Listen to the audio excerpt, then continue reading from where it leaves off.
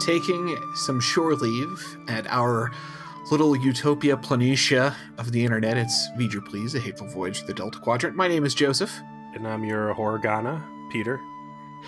And that's the Ryza sex pot, right? Horgon? Horgon. Yes. Yeah. You are my I am ready to fuck indicator, Peter. Clearly, that is what you've been through my whole life. Mm-hmm. And this is not a review of a Voyager episode. This is our patent end of season review. This is season 5. Rest in peace. It is now in the rear view mirror. So we're going to go through some of our thoughts on the season, hand out some of our patent end of season awards, including some favorites, as well as some that we got from our viewers and the V'ger Please Trauma Support Group. So we appreciate everybody that chimed in there this week to give us some ideas and things to think about. Before we get into that, though, Peter, this is season 5. This is deep in the run. This is Voyager at its, entering its full maturity creatively. What did you think? It's a lot to process, and this is a crazy time to have to process it.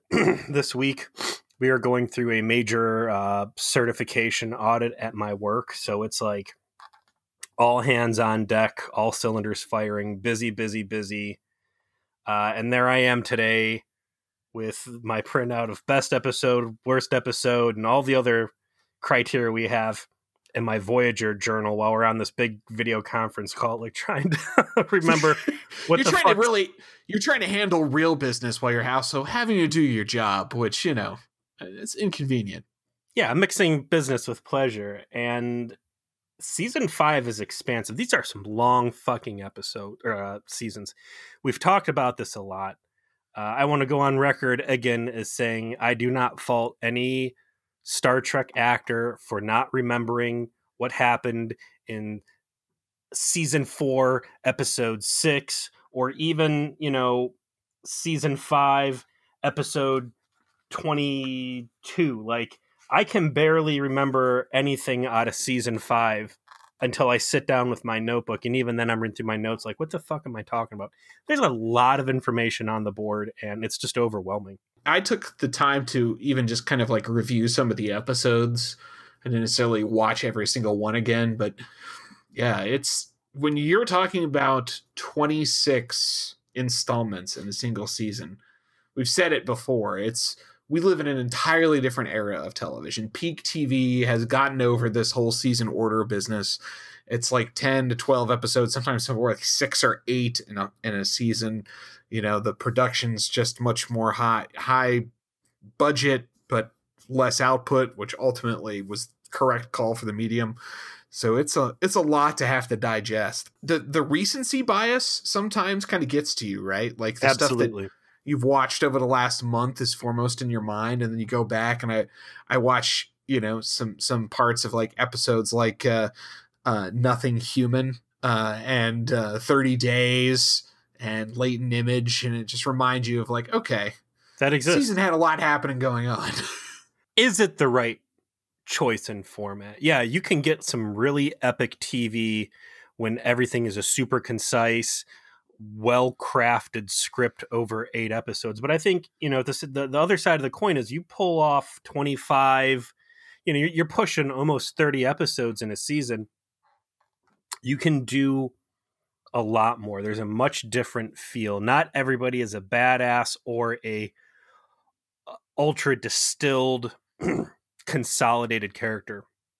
People have the freedom to have good episodes and bad episodes, and characters can be stars one moment and duds another. And I think it does a lot more to build a lived-in universe when you have that kind of screen time for each character in the cast. Except for Neelix. He was practically a supporting character this whole fucking season. Shame.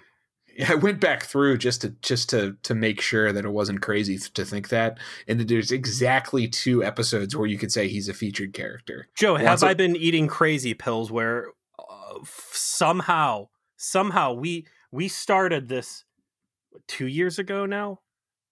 Almost 3, my friend. Almost 3 years ago. And I would have bet my left arm that Kes was going to be the worst thing about the show.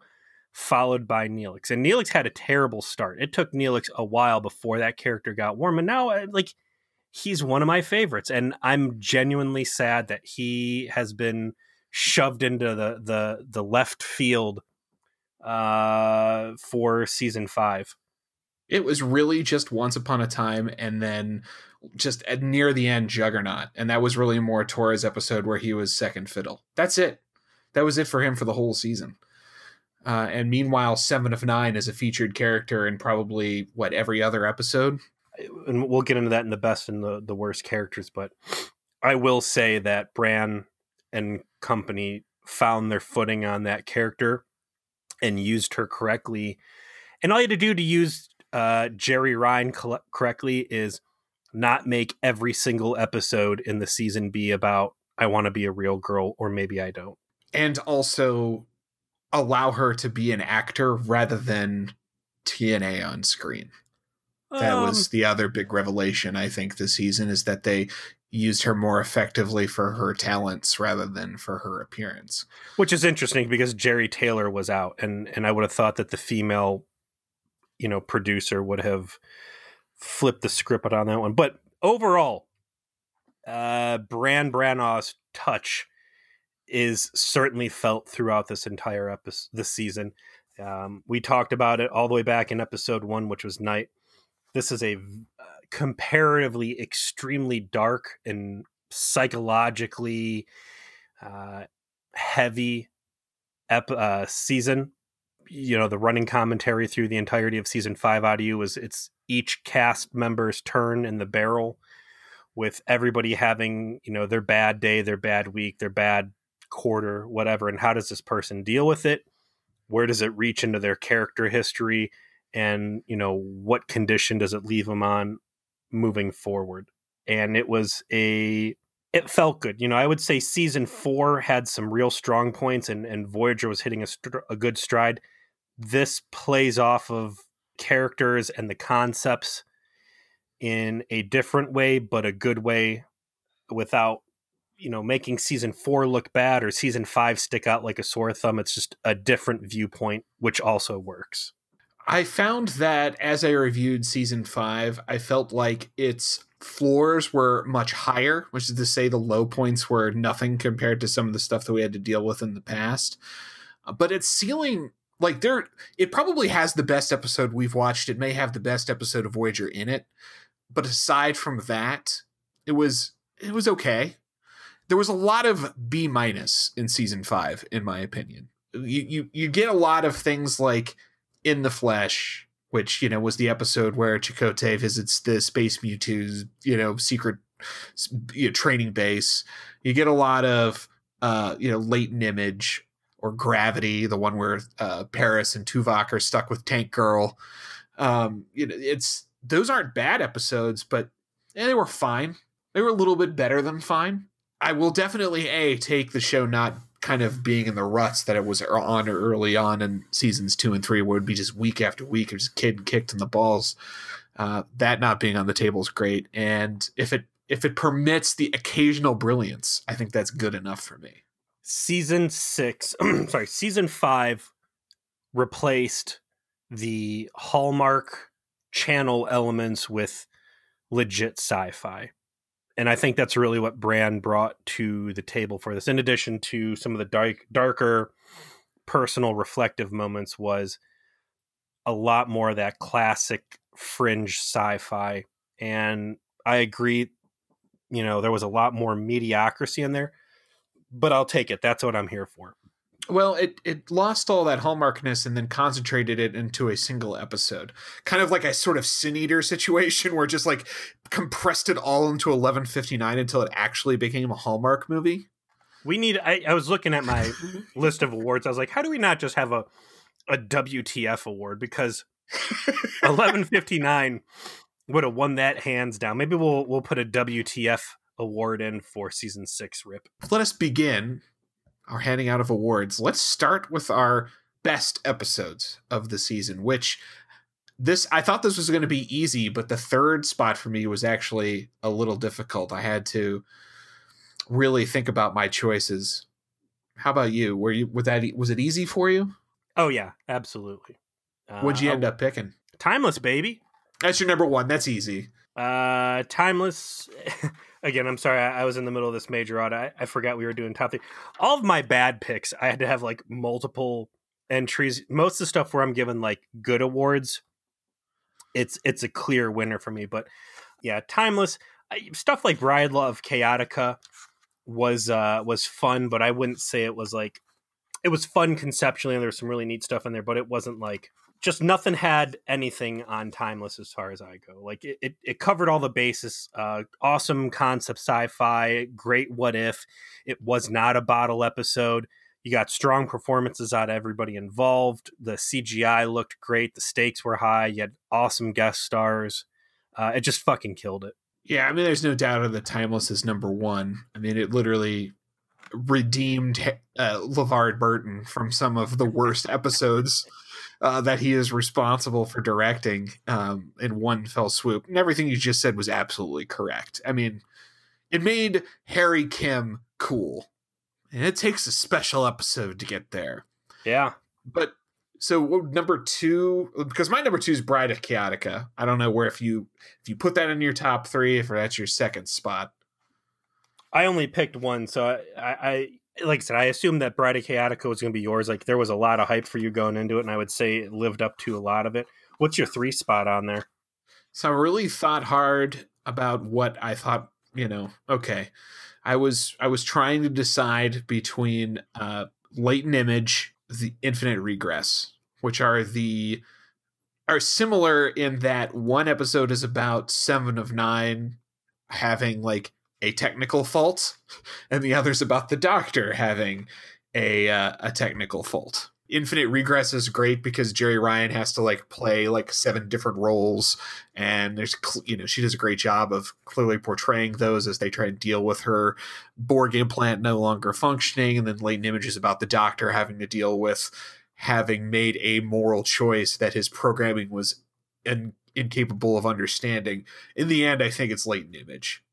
Robert Picardo has to find a very unique line in his performance of I am this computer program that is essentially emerging into a kind of sentience that is being portrayed through this conflict I'm having about made a choice not to save this person and save this person instead. And I think there's nuance in that often isn't part of network television Star Trek stuff. Like we've gotten kind of used to a lot of the B- episodes where it's just what's in front of you is what's going on, and there's not a lot of depth to it. That episode had a ton of depth to it, and in the end, I thought that was a good number 3. Special shout out in Latent Image to Catherine Janeway's character development as well. Like it's really a Doctor focused episode, but Janeway is forced to make some very large growths as well, and she goes through both of them end up going through growing pains. The growth for her is also a big payoff in terms of continuity, since she has consistently been the person who has wanted to reject the Doctor's personhood, and it is her in the end that has to make the decision to say, okay, and we've done all of this, we have to try and make this work. It's the only correct moral thing to do. So yeah, it's a good one. Bottom 3. Did you pick 3 for this? Did you have 3 on deck? Well, here's what I did, Joe. Since I did not pick 3 best episodes, I only picked 1 best episode. I went apeshit on how many worst episodes. And again, going back through the season, I discovered there's a lot more bad than I initially remembered. So yeah. Same. We've got stuff in there like 11:59, which is fucking terrible. And to clarify, it's not bad TV. It's not bad acting. It's not a bad story. It's just not Star Trek. It's not sci-fi. It's not Voyager.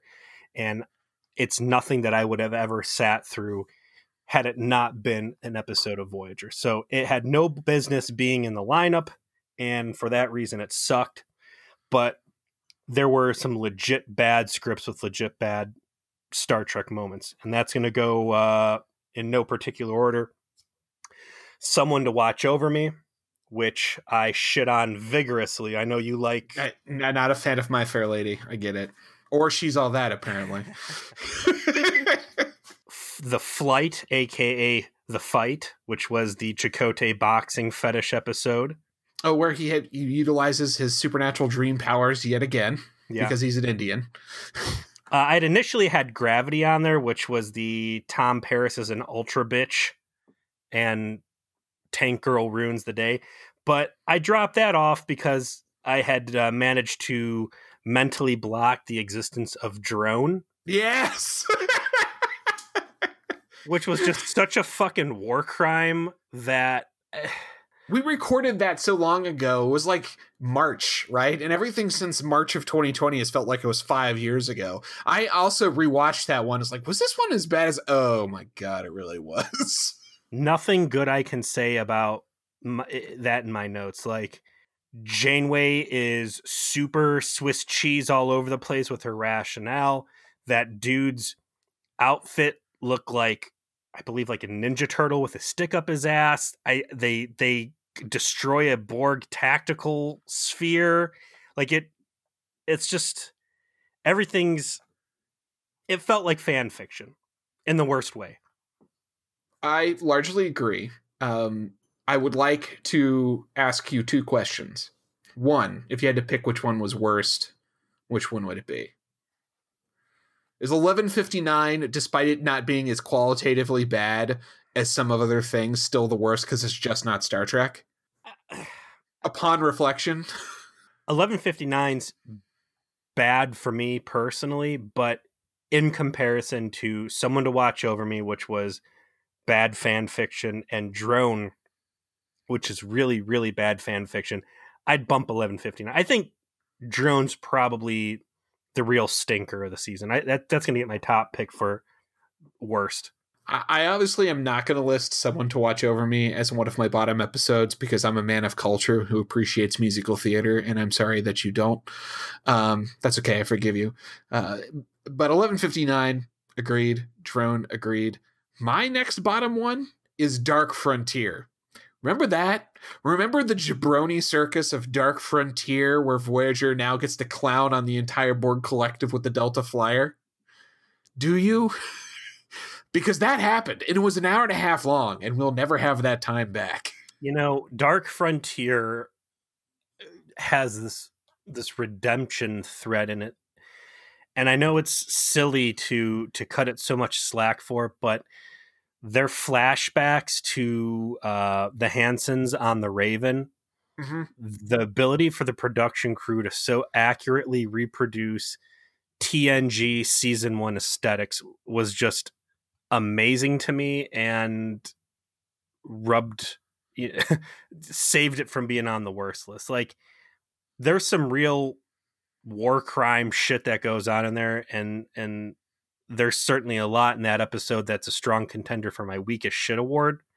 But as a whole, I didn't feel like it was punishing me by watching it. It would be my last of the bottom 3, but everything to do with the Borg storyline itself within those episodes was so bad. Like, why is the Borg Queen doing this? What is the explanation for all of the... There is none. It's just terrible. She just gets clowned for no reason. It makes the problem they already had with the Borg, i.e. making them not as much of a threat anymore, and just amplified it to the nth degree. Speak of the devil, I'd like to go into the worst character of the season award, Joe, and I want to play right off of that because for a while I really wanted to give that to B'Elanna, who seems like she's just in this real crazy ultra bitch mode, inexcusably for the majority of the season. But at the end of the day, the worst character of season 5 for me was the Borg Queen. Take everything that we've said about Voyager treating the Borg bad and doing bad things with it, and she really just epitomizes it. The master plan to use 7 of 9 to have this backdoor mutant DNA rain virus that's going to infect humanity, and her stupidity, and getting to the point where, like, Janeway's got a gun on her and she's actually scared. Just dumb, stupid, bad. This is a V'ger Please first. I don't think either of us have ever picked a supporting character or, one-off as the worst character of the entire season. I mean, granted, this is a valid choice. This is some valid reasoning. Like, the damage done here is very real. Special runner-up was Tank Girl for what she did to my ears. I felt like the worst character of the season was actually somewhat difficult to figure out. I felt like everybody had some moment in the season that was actively good, right? Yes. At some point. And as a consequence, it became hard to really say, like, this is the particular character that was consistently the worst. But in the end, it's Tom Paris. Tom Paris, he's the one that he's a bad boyfriend. He's not particularly supportive. He gets demoted. And the episodes that focus on him do not make him out to be a particularly redemptive or good person. He's just kind of a shithead, and he deserves it for season 5. Tom was in my consideration for the worst character, but interestingly, I also found him in consideration as a best character. He has the most peaks and valleys, and I'll agree that he's got more valleys than peaks, but just a very erratic use of that character as a whole throughout the season. Best character of the season. This was one of the hardest for me. Like, we've picked Chakotay in the past mutually because he had such a bad start early on that when he did finally start getting good, season 3, season 4, season 5, like it really came out of nowhere. This season, I decided to give my best character award to the Doctor. Picardo always holds up his end of the deal in any scene he's in. It can be the most inconsequential stuff, and if the Doctor's involved, it's still an engaging, fun scene to watch. He had some real strong character, and he always has strong character development stuff, but like Latent Image specifically, that and some of the evil rogue AI stuff, he can play the same role so many different ways, and each of them with a unique distinction that, it really Picardo makes the character great, and he's always given strong material to work with, and I think for this one, he's my choice. I would say even in a medium Doctor episode, which was for this one Nothing Human. That's the one where like the alien attaches itself to B'Elanna, and he has to create the Cardassian murder hobo to help him, and everyone has a needless moral crisis over it. It's still like everything that's good about that episode is good because of him.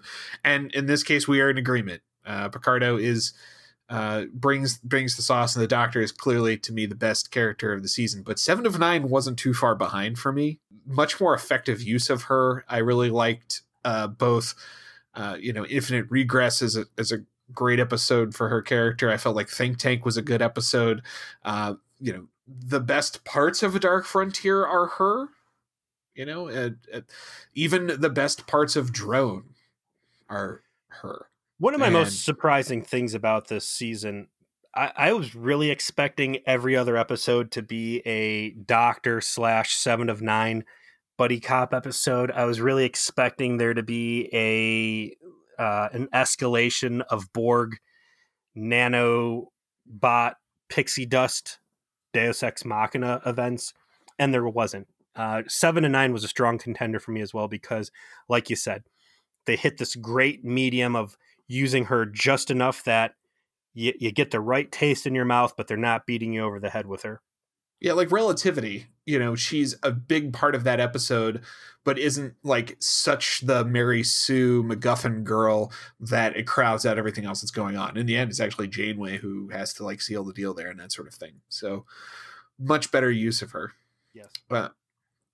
So we've covered best and worst character. We've covered best and worst episodes. We now arrive at our patent weakest shit award. Peter, this is your creation. This was your baby. Long ago when we were reviewing Jetrel in season 1 is kind of where this was born. So if Jetrel is a 10, what is the weakest shit you found this season, and where does it rank on a 1 to 10 scale? I've got a cornucopia weakest shit shout outs here. The first one I want to go over is the retcon of Species 8472, where they go from being single purpose crazed zealots who are hell-bent on eradicating all life in meat space to entirely reasonable like aliens that you can have a conversation with. Just really cool dudes that want to, grab a drink with you after work. Like, that was some real weak shit, because that would have been a great what episode was that called? In the Flesh? It was In the Flesh, and it was because Kate Vernon played the female 8472 that thirsted after that potent Chakotay D. Valerie Archer. Uh-huh. So that was some real weak shit.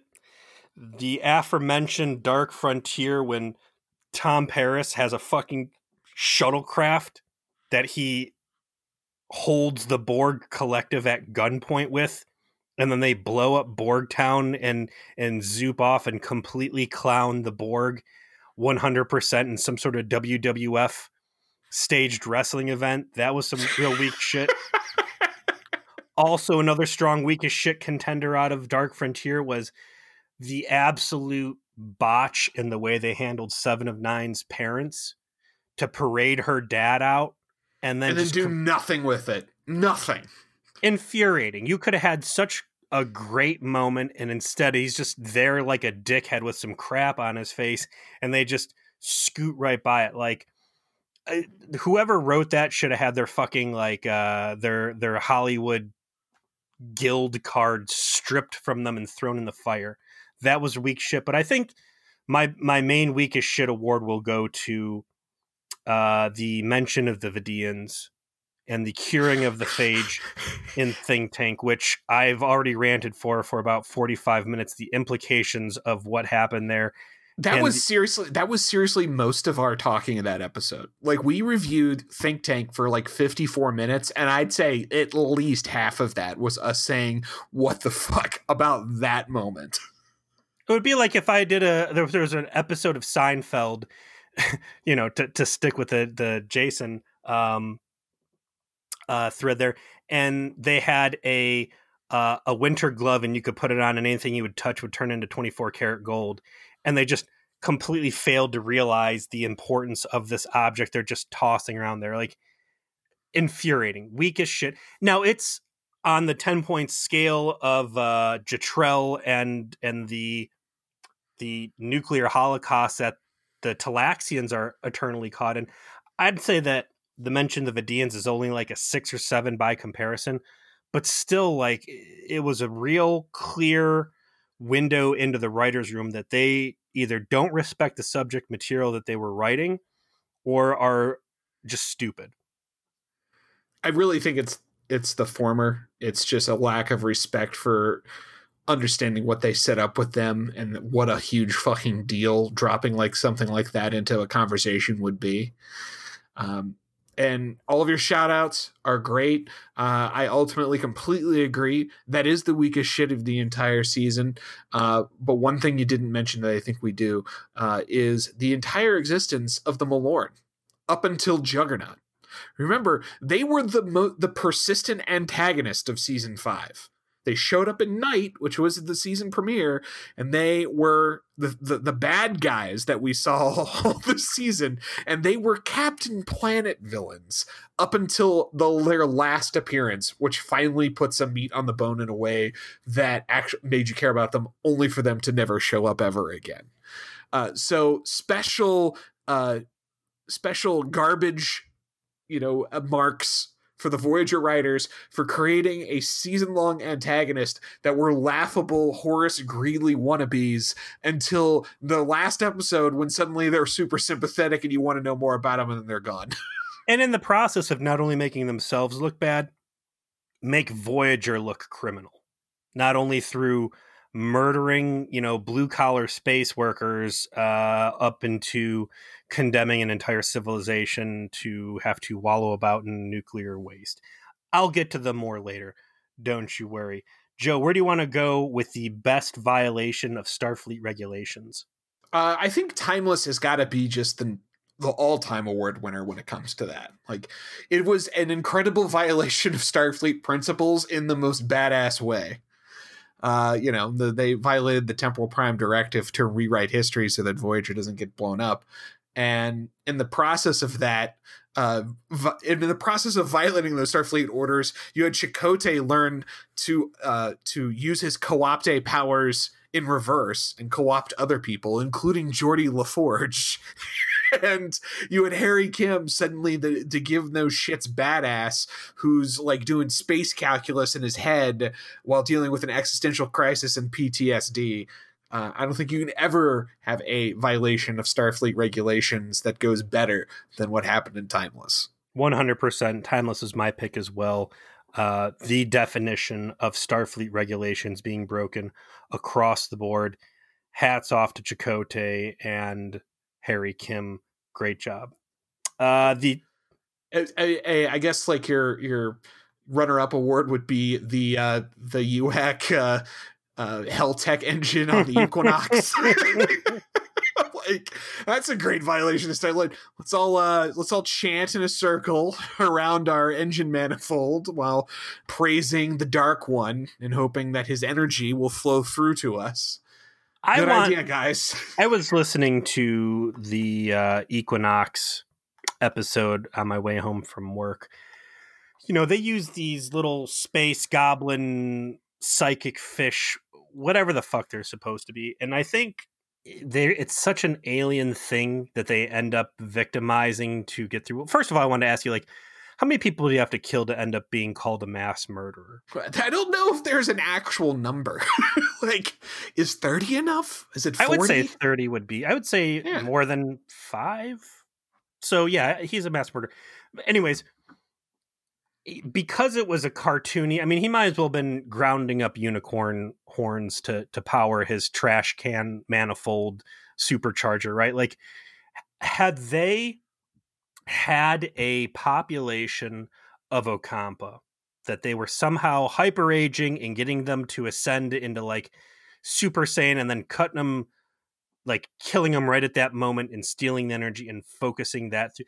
If it had been a humanoid, 2-legged, 2-armed, looks like any other person with some shit in their hair or some shit on their face, I think that really would have driven home how heinous their actions really are. And I wonder if that was like a line that the writers were not willing to cross, was to humanize the victims of their crimes to that much of a degree.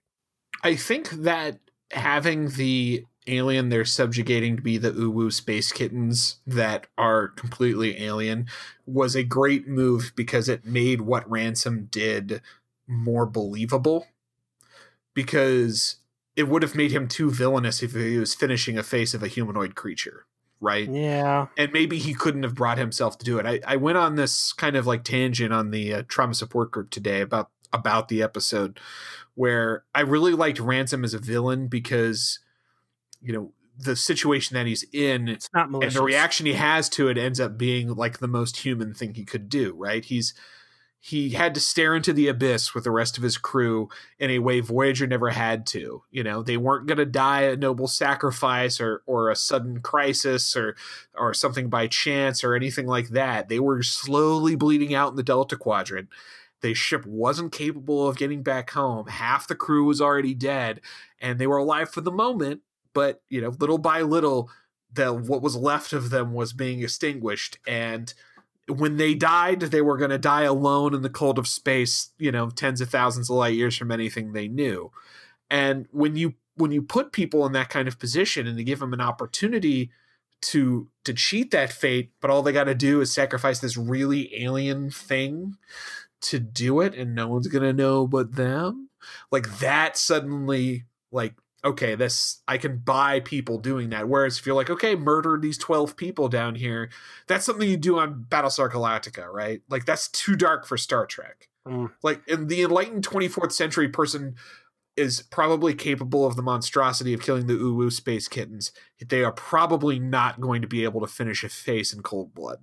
I am looking forward to the opening of season 6 to see how they end up handling this, and if what's his face can bring any more gravity into the script writing for that. By that you mean Ron Moore? Yeah, sorry, Ron Moore. What's his face? What the line they need to say at some point, Ransom needs to say, those creatures weren't the only things that were being sacrificed into those engines. My own humanity was right there along with them, and basically demonstrating that they were all, the knife was cutting not only those creatures, but also their own souls to push things forward. We got a new award on deck. The Space Boddicker Award for Best Guest / Minor Reoccurring Character. Joe, I'm going to go ahead and steal your answer here. Motherfucking Dr. Chaotica. Yeah. Just can't beat him, right? Like, perfectly played. Like, be the villain from a Flash Gordon serial. Done. You couldn't have asked for it to be better. Special shout out to Geordi LaForge. Yeah, I mean, Bride of Chaotica overall, still one of the episodes of Voyager I could rewatch on no problem whatsoever. The best holodeck episode, I still think, of Star Trek. Maybe our man Bashir from DS9 could compete, but that's the only one I can think of that would really even be close. It is fantastic on the A level of it's a space conundrum that makes sense in Star Trek logic. It involves a whole crew. It's comedic and fun, but still has to deal with an actual Trek problem. And works within the scope of their science. Yeah, and the best part being is that you get these characters having to play roles within the story of the holo novel, and you get to see that interplay of all of them having to cope with having to deal with the logic of that, and of course Janeway primarily having to play the Spider Queen, which is just an all-timer. Joe, who do you want to give your Best Alien Species Award to? I don't know. Is Time Cop Federation technically a different alien species? I think it qualifies, right? Like the Relativity 29th Century Federation? No. I think you can count it. It's the Federation, but 400 years in the future. You know what kind of alien DNA is rolling around in there at that point. A lot of intermixing. They're human, more or less. They look like a bunch of 30-year-old white dudes, man. They look like a bunch of fucking department store police officers. I haven't given much thought to this yet, so why don't you go first? Professor Bubbleneck. The guy from the Janeway falls in love with Counterpoint. Season 5 is full of great one-off aliens, which I'm going to lump all under the same umbrella. You got Professor Bubbleneck. You've got the dude from Warhead, the blue guy with the snappy coat. You've got these really visually interesting aliens with their own little physical quirks and personality quirks that are just dudes living in the Delta Quadrant. They're not trying to maraud. They're not trying to rape and pillage. They're just trying to do a little business and be their own person. And Voyager has interesting and fun interactions with them, and it just fleshes things out very well. I'm going to go with the Captain Ahab alien from Bliss for mine. And he kind of, his design wasn't necessarily as cool as the professor from Counterpoint, who I do think may be the best design alien we've seen. And he was literally in one fucking scene, kind of a total waste, but very cool. But Morgan Shepard played the Captain Ahab alien in that episode. And I felt like the idea of this old, vengeful dude trying to hunt a malignant space entity that sucked in his family, and he's got this cold vengeance. I like that whole concept of that guy being out there, and he just played it to the nth degree. He was a stereotype the whole way, and he just played it straight. Worked good. Here's a new sexy one. Your award for the most gratuitous TNA camera angles. Can we expand this one? Because obviously it's a 2-horse race for the first time, which is, exciting in its own right. But if we expand this concept to, instead of gratuitous TNA angles, to most sexual potency of the season, suddenly Chakotay becomes a player. And that's a more interesting discussion. Do you accept this? I'm locked into my answer already, but if you want to breathe some life into this concept, go ahead.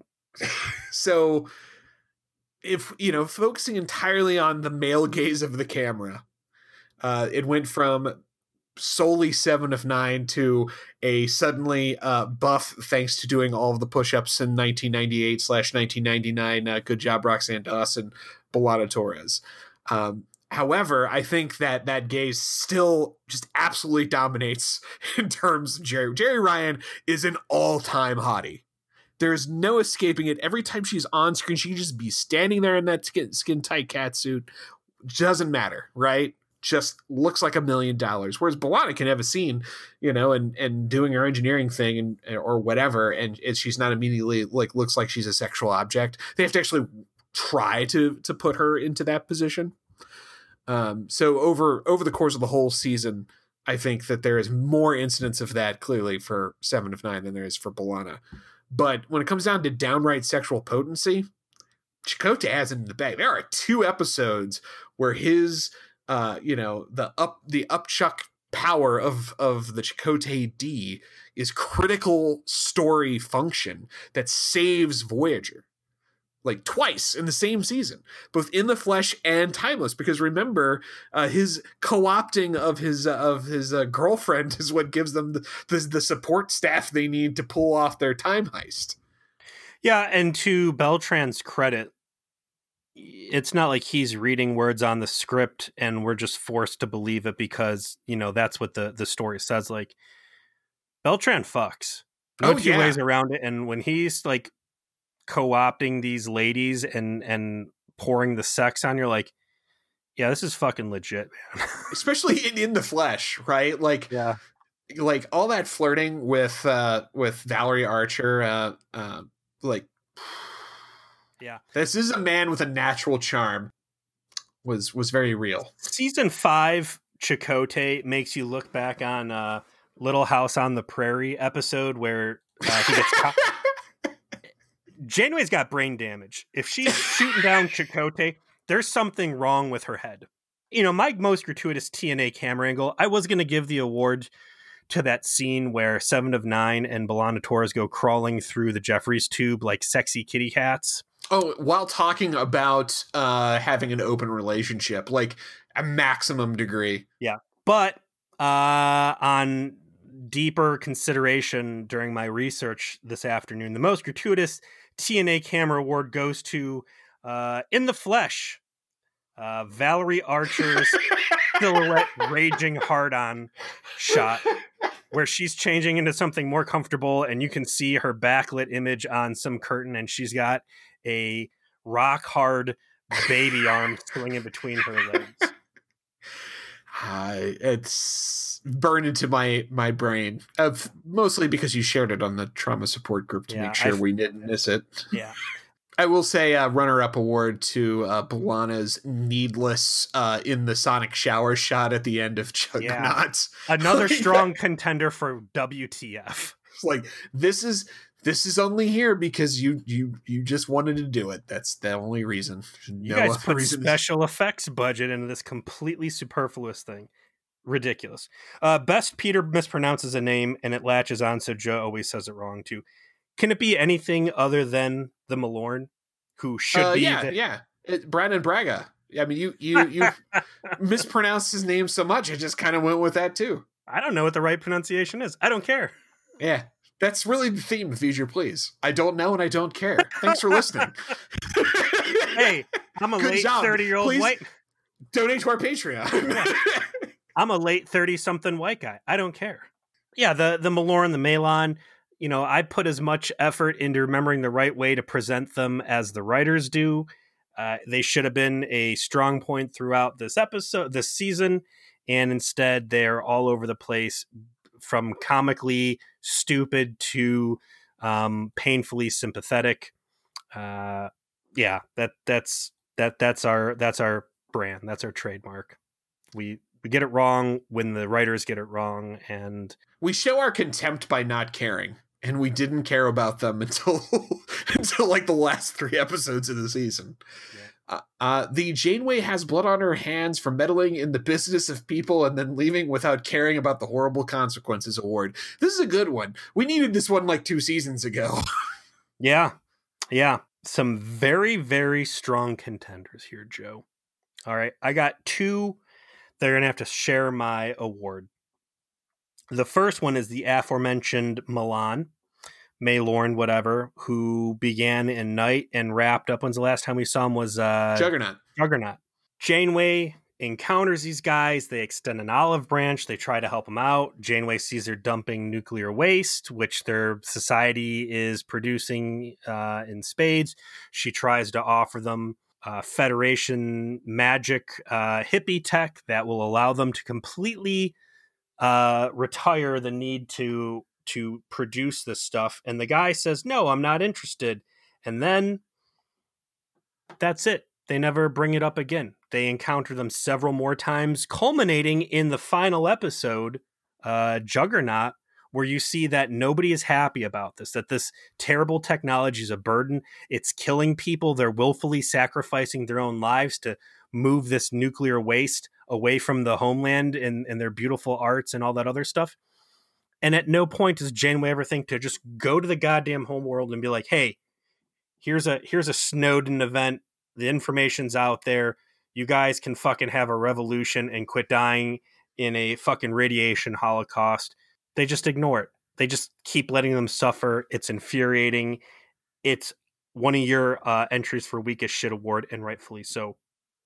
My second one, Joe, and you might have forgotten about this one, the Tron turds from Infinite Regress. Do you remember last season or whenever the fuck it was in Scorpion when Janeway gave the Borg a hall pass from getting their shit pushed in by 8472? And condemned billions of people to dying, and she felt bad about it for like 20 seconds? Oh, yeah. And then Hope and Fear, they brought it back and shoved it in her face, but there was no actual lasting consequences. Yeah, no. Okay. And then the Tron turds show up in Infinite Regress, and they're like, hey, listen, we hate the Borg. They're fucking our shit up, and we had some dudes who were brave enough to sacrifice themselves so they could introduce this wicked, badass Borg computer virus into the collective and cause complete hive collapses. And this will just fucking wreck the Borg. And Janeway, stay the fuck away from this thing. And Janeway's like, no, I love 7 of 9 too much. One person's life is worth me saving the fucking Borg for a second time. And how many more people get assimilated as a result of that? Super weak shit. Forgot to mention during my weakest shit award, a runner-up that I think fits into this as well. It's hard to beat the Infinite Regress point that you just brought up, but 30 Days, right? The Water Planet episode. Part of the reason I think Paris was the worst character of the season, the weakest shit there / Janeway like not caring about her fucking people's lives up is they don't want people around, right? Like the whole premise of this episode, which was a weakest shit contender to me because Tom Paris suddenly wants to be fucking Captain Nemo, something he never mentioned before and never mentions again, right? Because he's Zach from fucking Saved by the Bell, so he's super into whatever it is the episode has to be about that day. Well, like, remember, those guys were like, please go away. Like, we don't want people around. We have a really weird planet here. We're always very suspicious about other people. And Janeway is just like, keeps trying to butt in and be part of their shit despite their resistance over and over and over blowing again. Their stuff up as they're like shooting rockets. And I was like, no, we just want to help. We come in peace. It's the same shit she pulls in that generational ship episode where Harry gets an STD. Like, at least in the Harry gets an STD episode, they're helping, and it's not Janeway's fault But Janeway's still pushing herself into a situation like, we don't want you around. She's like, no, I want to be here, and you should let us be here anyways. Oops. And they at least establish in that episode that she has an ulterior motive, which is I want their technology that they use for their environmental control system. Very vaguely do they. And at least it's something, right? And in 30 days, there's just no reason for them to do this except, wow, this is cool, right? And so we're going to like butt ourselves into this situation and fuck all their shit up and then leave. And Tom's going to commit an act of terrorism, and I'm going to bust him down to ensign and put him in the pokey for 30 days as a consequence. Like, that's everything that happens. For no reason. Let me retcon my weakest shit award. I think I settled on the mention of the Vidians. The real weakest shit of season 5 is the concept that Starfleet can't put its dick wherever it wants. The idea that Harry Kim was supposed to get the doctor and captain's permission before he fucked super 90s hottie. Complete slap in the face to everything Kirk and Riker stood for. Literally unwatchable. So on that note, that episode was kind of like one of the more generically bad C- episodes of the season. You know, Harry Kim sucks. You know, Garrett Wang's one of the worst actors on the show. You know, like, it wasn't a terrible idea overall, the whole generational ship thing. So it had some like redeeming qualities to it, but it just was one of those things that wasn't the worst. Certainly wasn't the best in that vast middle. But I was reminded of it this week because Red Letter Media put out another, like, they're like talking about a lot of TNG episodes lately. And they talked about the First Contact episode where like Riker is on the planet, gets caught like in an explosion right before they're going to do First Contact. And like Picard has to like advance First Contact to try and get him out of there. And like, you see how that process works. And he literally fucks an alien to escape the hospital. Like, this alien chick is like, I will help you escape. And he's like, cool. And he's like, first you have to fuck me. And he's like, I don't know if we have time for that. And she's like, it's the only way out. And they cut, and they've clearly had sex. It's like, so this goes against established Starfleet principle, where we have Commander Riker laying pipe with a species they have not yet made official contact with. Yep. Zero consequences.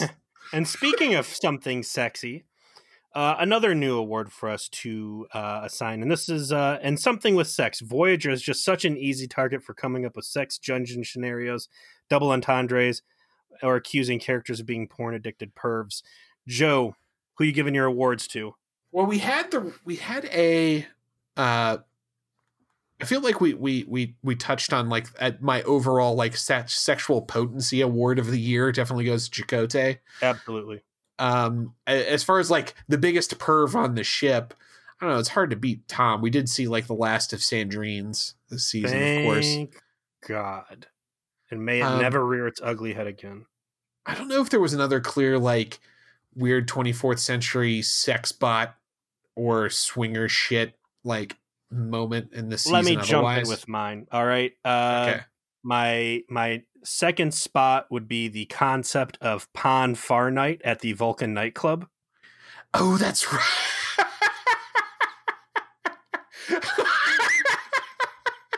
Oh God, it's rape and murder night at the club. What? Don't go. That's, if 1159 was like Star Trek trying its hand at some family TBS bullshit, like that was Pon Far Night at the Vulcan nightclub would be like an erotic thriller. Erotic thriller would be Saw with a lot of really nasty sex scenes in it. Some MMA components. My actual award for And Something with Sex, and this was a strong contender I actually had for the most gratuitous TNA camera angle. Ultimately, it's not going to compete with the silhouette of Valerie Archer's huge throbbing dick, but man, could it get any more on-screen sexy than that scene out of Relativity of Utopia Planitia shipyards? Those Excelsiors, the soft curves of those Galaxy class, Akira's fresh off the line. If that's not just nerd emerging from their docks, just blossoming into space. Yes. Over and over, in and out, in and out. Sploosh. Yeah, that was erotic. I agree. That was erotic. I got 2 add-on awards here I want to run you through real quick, Joe. Your best camera trick. This is an honest award. I've noticed a lot of really bold camera work been going on lately, so my vote for the best camera trick came out of the opener night as Chakotay's got all that stress on him that Janeway's been locked away in her cabin going crazy. Yeah, the tracking shot, right? Tracking shot out of the briefing room into the bridge. Really cool, establishes geography of the layout at Deck 1 and just some unprecedented camera work. I think that the fact that they did that shot sticks out in my mind so much because it was so unique to Trek. Like, they have such a defined house style that breaking out of it to do something super dynamic like that just added so much to that scene in a way where what really fucking sucks is that they don't get the memo that they need to do more of that. Yeah. That wasn't hard. It wasn't really hard to do a 10-second tracking shot where you kept the camera on Chakotay and allow that weight to sort of be on him visually in a way to tell that part of the story. And also, by the way, inform you of where the goddamn meeting room is relative to the bridge, which you never really knew before. That was just so cool. And yet it's probably like from the first episode of the season and the best camera shot, maybe the whole damn show. Yeah. You know, aside from maybe some stuff that Frakes did when they did that first episode with Barclay and the Doctor going crazy. I want to say it was in season 2, forget the name of it, but like there was a lot of unique camera work to like emphasize the trauma that the Doctor was going through there that might still be better, but that tracking shot was great.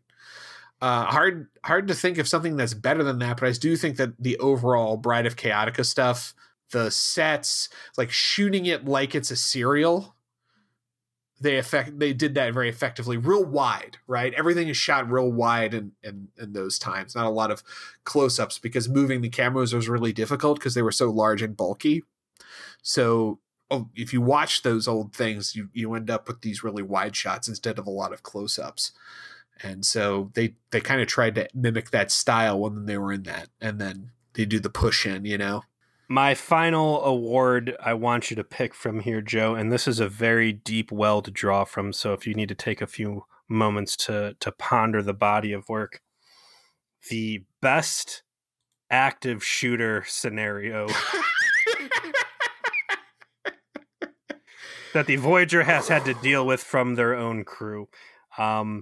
Man, just so many examples of specifically 7 of 9. It's like best 7 of 9 active shooter situation. It's just too cumbersome. When you say active shooter, like who else could it be?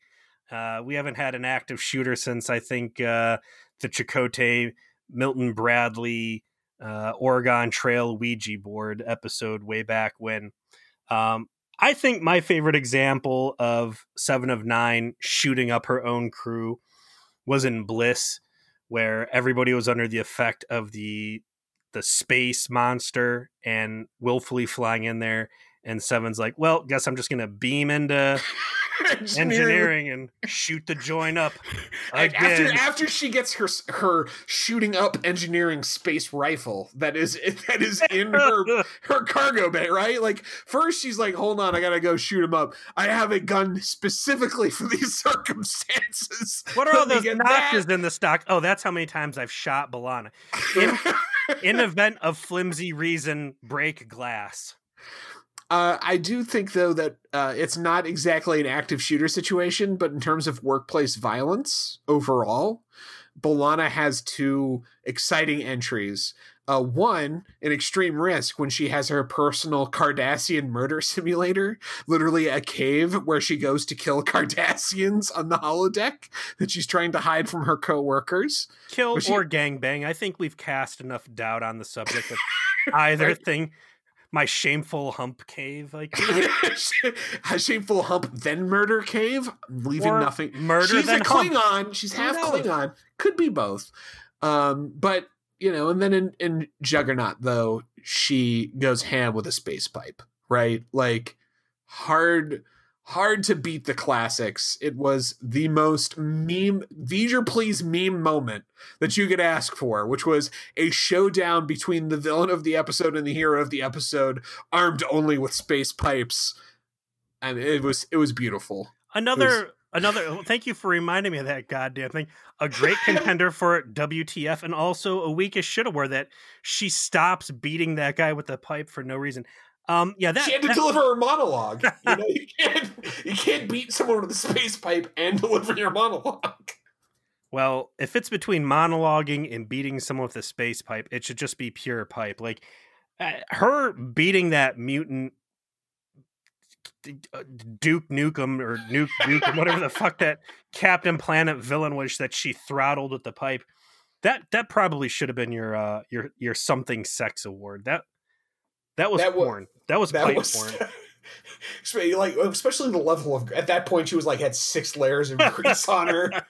I mean, it was on another level. It was on another level. It might as well have been an OnlyFans production. Like, someone has a pipe beating fetish and just needed a greased up half Latina, half Klingon, sexy toned warrior to beat that sniveling, but who's also a nerd and really needs to deliver some soliloquies about, like engineering principles at the same time. Yeah, that was a hard thing about the season for me, was like B'Elanna came out so good in season 4 and really started emerging as something relatable, and I think that season 5 cartooned her up a little bit. Just that was our big complaint about Juggernaut, was that it seems like they just tanked all of her character development to do the same fucking story. Yeah, which is B'Elanna's got anger problems, and we did a huge disservice to her character, because it's like, hasn't this literally been something she's been solving since the 2nd episode of the show?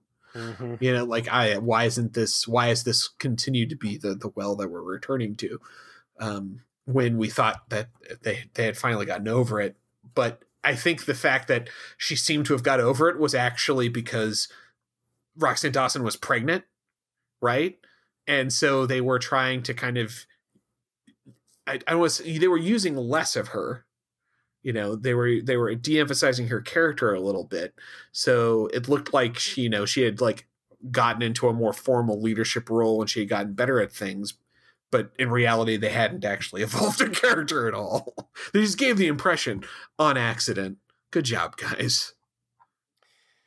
So I think that's going to do it for us, Joe. I want to go ahead and give some shout outs here to the following people from the Trauma Support Group for their submissions for awards.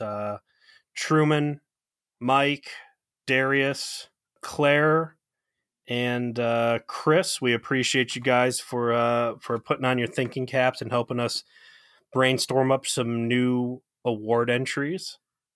Yeah, thanks to all of our fans on the Trauma Support Group. Thanks to all of our fans who download us week in and week out. Special extra thanks to those of you who are on our Patreon that support the show. We appreciate it. And speaking of that, next week, the rest of you will be able to hear that which the patrons have had access to for several months now, and that is our special review of Galaxy Quest and the subsequent documentary about Galaxy Quest that we took a look at.